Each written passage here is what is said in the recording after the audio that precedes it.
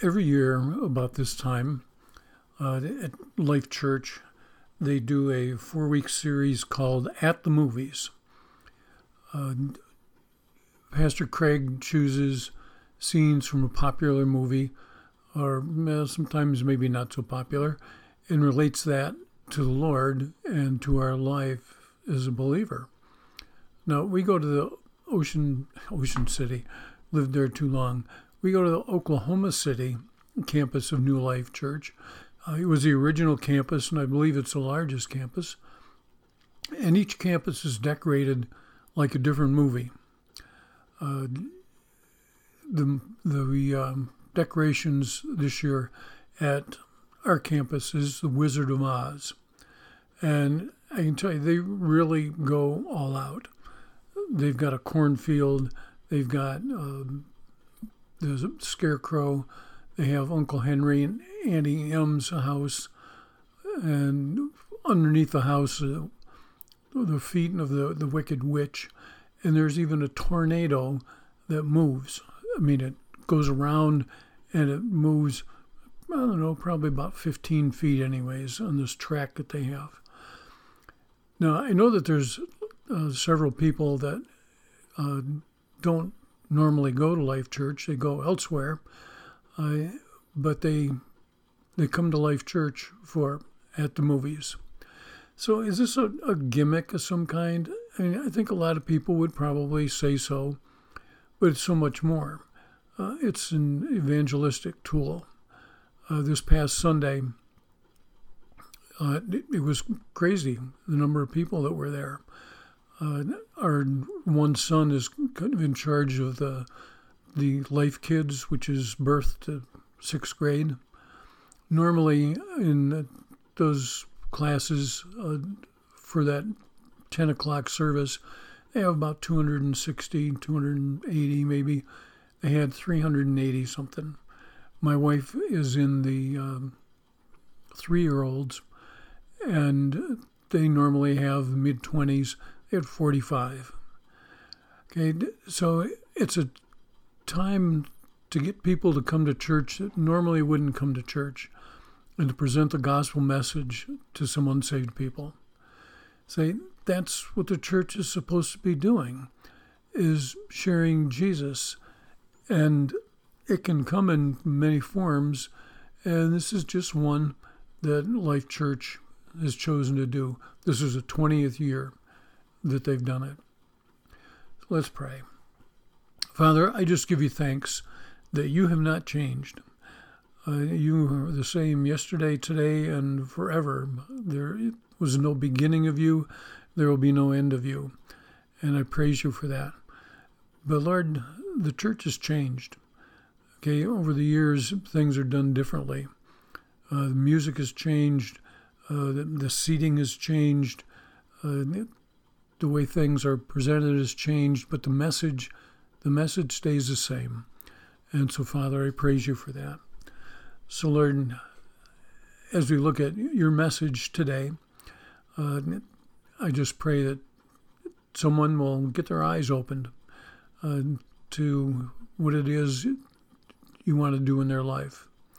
So, Lord, do just that. Open our eyes, our ears, our minds, and just let your Holy Spirit work. In Jesus' name, amen. You know, we can find out a lot about a person when we know where they came from, where they live or lived. Now, I grew up in a small town. Everyone knew everyone's business. And this is maybe similar to Jesus' hometown of Nazareth.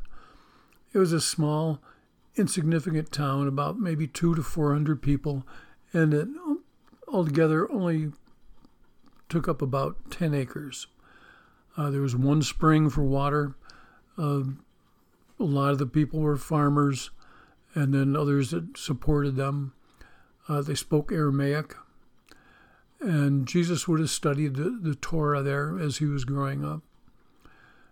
Tradesmen in not just Nazareth, but at that time, the tradesmen would be recognized by symbols that they wore. The carpenters stuck wood chips behind their ears intentionally. tailors stuck needles into their tunics, and dyers, D-Y-E-R-S, wore colored rags. And on the Sabbath, these were all left at home.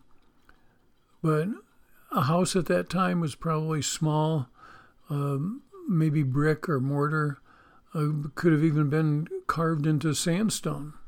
Okay, certainly nothing like what we enjoy today. So Jesus and his family lived a rather simple life, probably just getting by. And Jesus' family, now, who did that include? Okay, Luke tells us a little bit about his family in chapter 8, verses 19 to 21. It says, "Now Jesus' mother and brothers came to see him, but they were not able to get near him because of the crowd. Someone told him, 'Your mother and brothers are standing outside waiting to see you.' And he replied, 'My mother and brothers are those who hear God's word and put it into practice.'"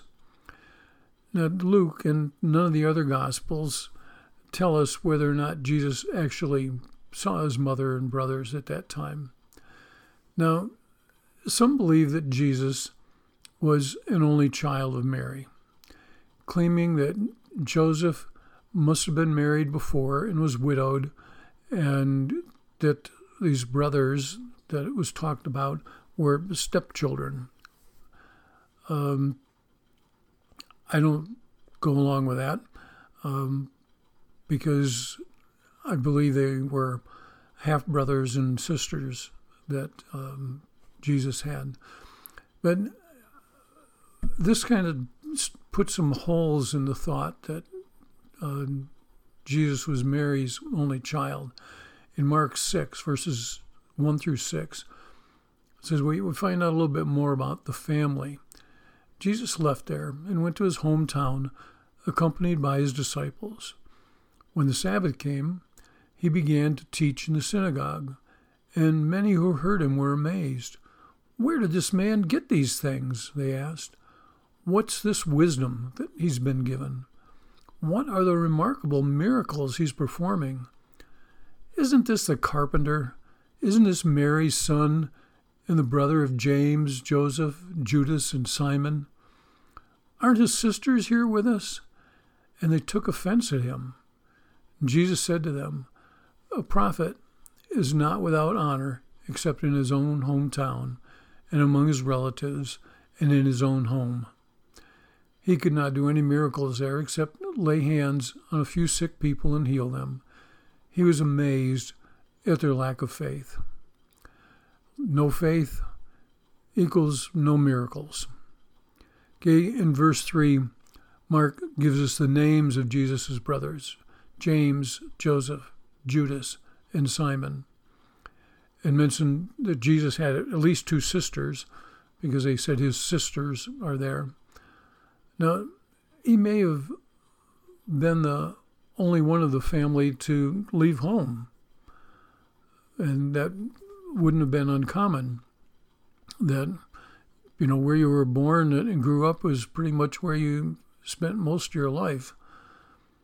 But it's also assumed that Joseph must have died since he wasn't mentioned here. He's last mentioned in Luke chapter 2. Now, even Jesus' family had little or no faith in him. In Mark chapter 3, verses 20 and 21, it says, "Then Jesus entered a house, and again a crowd gathered, so that he and his disciples were not even able to eat. When his family heard about this, they went to take charge of him, for they said, 'He's out of his mind.'" We don't know who from the family said this. I bet it was one of the brothers, though. Out of his mind. That's a pretty harsh thing to say about someone, especially family. Now, we're not sure how Jesus was seen by Mary. She was told who her son was going to be in Luke chapter 1 with a miraculous pregnancy. And then in Luke 2, when Joseph and Mary took Jesus to the temple to be circumcised. Simeon and Anna were both there to testify to who Jesus was. But then later in Luke 2, when Jesus was 12 years old, as they had gone for the Passover and everybody was heading back to Nazareth, except Jesus. Okay, they looked for him for a few days and they couldn't find him. And so they went back to Jerusalem. And when Joseph and Mary found him, and Jesus explained what he was doing, it says, but they did not understand what he was saying to them. Yet in John 2, the wedding at Cana, she knew that he was a miracle worker as he made the wine out of water. But I want to focus more on one of his brothers, James. We saw where James briefly appeared a few times, not believing in Jesus, although not mentioned by name. So can we imagine what it must be like to have the Messiah of the world for a brother? Now, you may have had an older sibling that it seemed like everyone thought that he or she was special, that they were just so smart.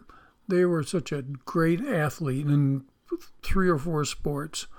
They'd memorized the New Testament. They were musically talented and could play several inches and sang like an angel. And you found yourself being compared to that sibling by your parents. Why don't you get the grades like your brother did?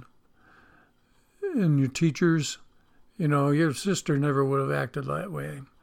And your coaches, your brother, he was the best athlete we ever had.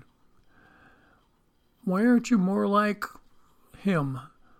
She would never do that. I was fortunate. My brother, who was 8 years older than me, was a real mess. And praise the Lord, I was never compared to him. But the Savior, the Messiah you were being taught about, for James, to think, I'm learning all this stuff about the coming of the Messiah, and he sleeps in the same room with me. No pressure there, right? Let's see what can be found out about James. Well, first, there's the book of James. And how do we know it was that James? There's 4 men in the New Testament named James. The first was the disciple, John's brother. Okay, and we hear a lot about him.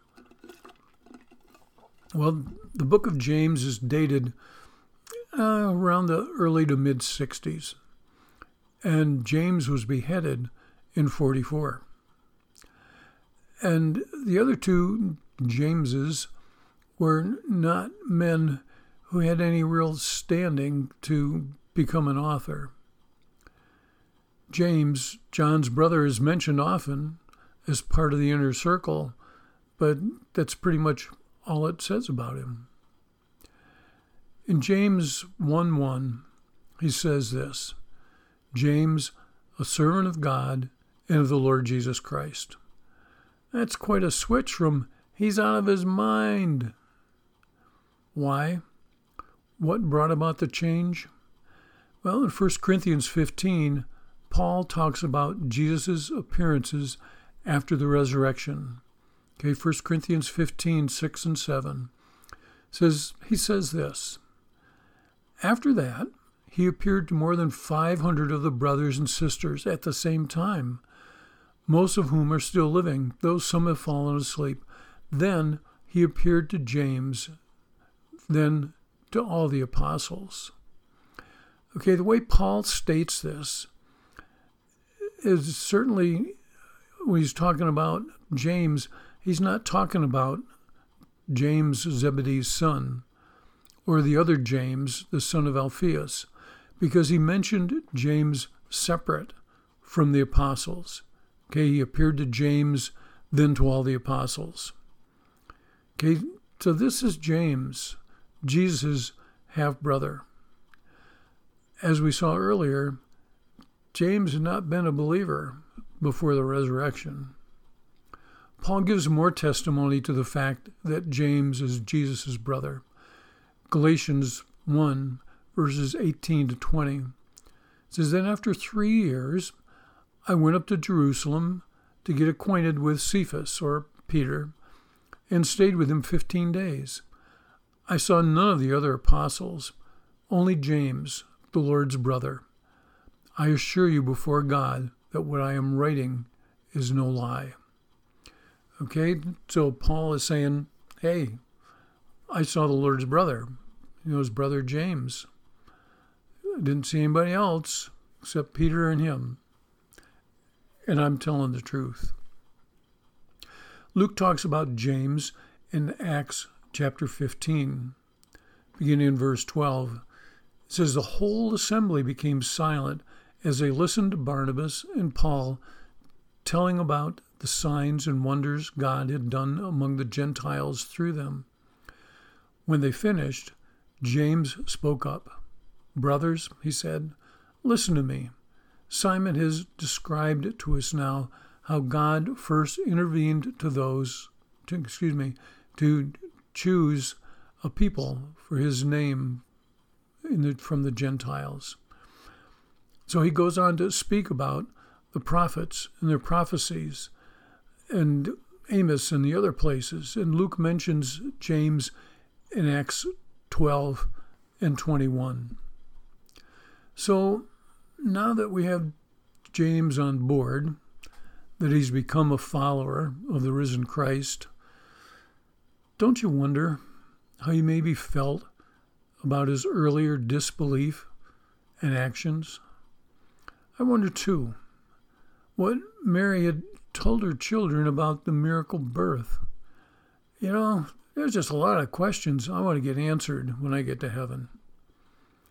Well, as I mentioned before, we have the book of James, and it's an often quoted book.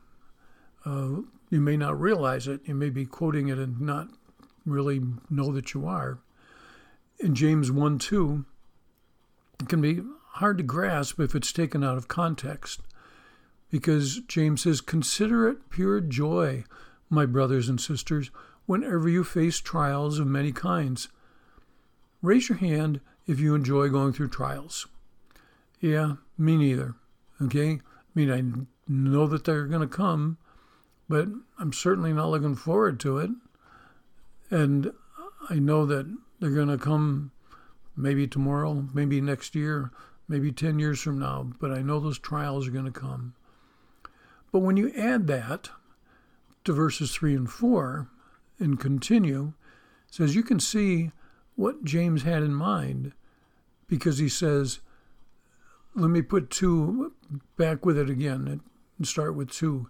Consider it pure joy, my brothers and sisters, whenever you face trials of many kinds, because you know that the testing of your faith produces perseverance.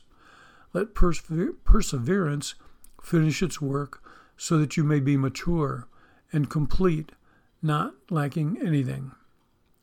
Now, that makes verse 2 make sense. Okay, as believers, we know that our faith is going to be tested, and that's a good thing. Okay, maybe when we're going through it, we don't see it that way, but it's a good thing. Okay, it's just like your muscles. Okay, you need to work on your muscles to strengthen them. You need to work on your faith to strengthen it. Well, James addresses this again in verse 12 of the first chapter. He said, Blessed is the one who perseveres under trial, because having stood the test, that person will receive the crown of life that the Lord has promised to those who love him. Now, verse 5 is one that's often quoted. Again, I'm staying in chapter 1, but regrettably, it's often quoted out of context also, because it says, If any of you lacks wisdom, you should ask God, who gives generously without finding fault, and it will be given to you.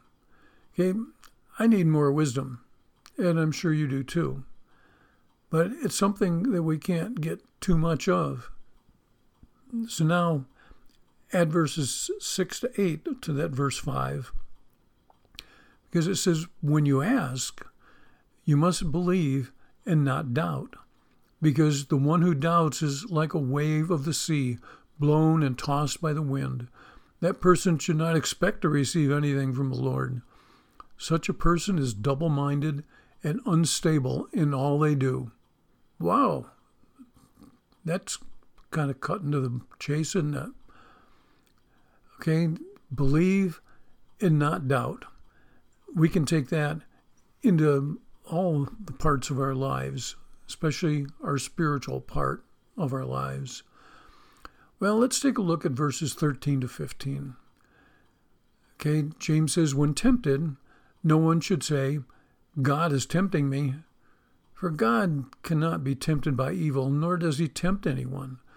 But each person is tempted when they are dragged away by their own evil desire and enticed. Then, after desire has conceived, it gives birth to sin. And sin, when it is full grown, gives birth to death.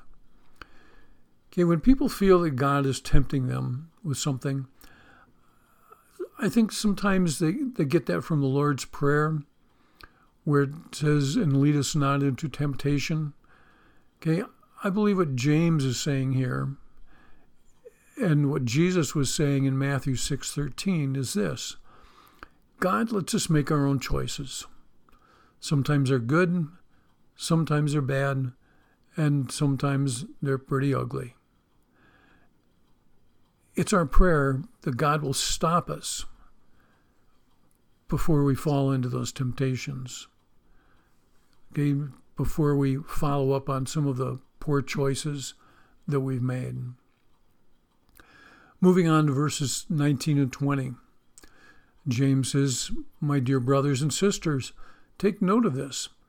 Everyone should be quick to listen, slow to speak, and slow to become angry, because human anger does not produce the righteousness that God desires.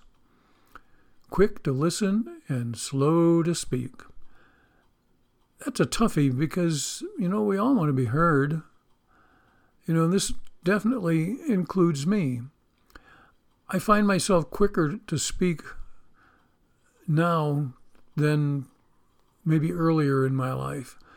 But I think I've got a good reason, okay?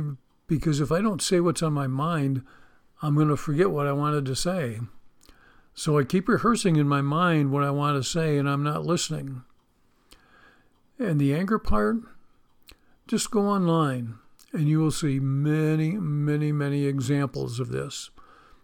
Road rage, parking lot rage, people cutting in line, accidental touching, just walking by somebody and you accidentally touch them and it ends up into an argument or a fight. So to too many people, the answer to too many problems is violence against teachers, family members, strangers, neighbors.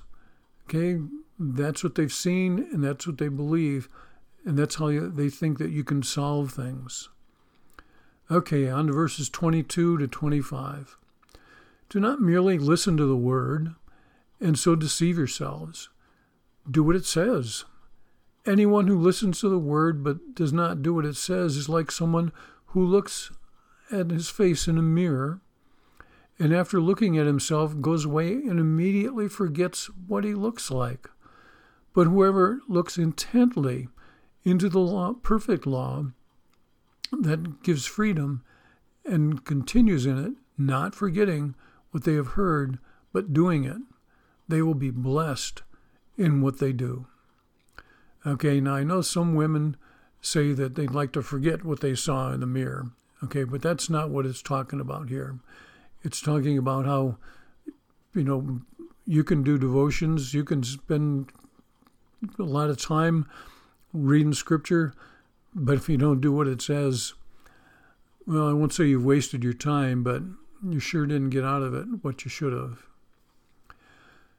Okay, I believe that the church, at least in the United States, for the most part, is biblically illiterate.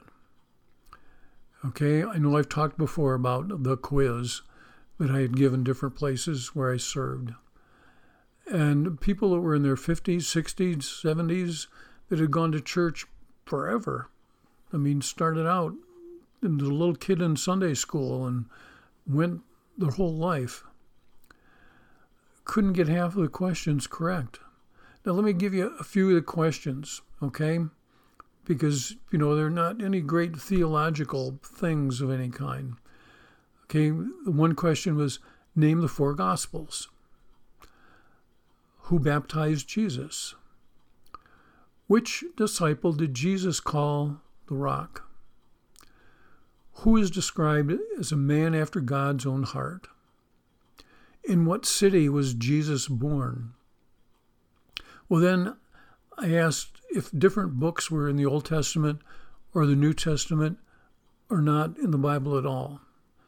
Okay, a few of them were Zephaniah, Jude, Paul, Joel, Thomas, and a few others. And it was pitiful. I'm telling you, there was people that were leaders in the church, people that were teaching Sunday school, and they're not getting half of these right. Okay? I would figure up the overall score, and it would be in the 50s. And that's because it was brought up by the 2 or 3 people that got all or almost all of them correct. So let me finish with verses 26 and 27. Those who consider themselves religious and yet do not keep a tight rein on their tongues deceive themselves, and their religion is worthless. Religion that God our Father accepts as pure and faultless is this: to look after orphans and widows in their distress, and to keep oneself from being polluted by the world. Some people like to call what they're saying about somebody else is we're just fellowshipping. I think God looks at it and says, nah, I think you're gossiping. And I know he's not very impressed, no matter what you want to call it. And as far as the widows and orphans, we're told often in both the New Testament and the Old Testament that that's one of the things that we need to be doing. Let's pray. Father, we give you thanks for your word. And Lord, this message may have not been anything new to the person that's listening, but maybe a reminder of something that they need to be reminded of.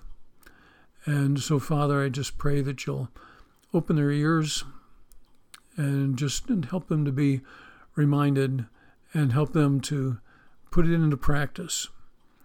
And maybe on their own, just read through James chapter 1 again on their own and see what it is that the Messiah's brother had to say.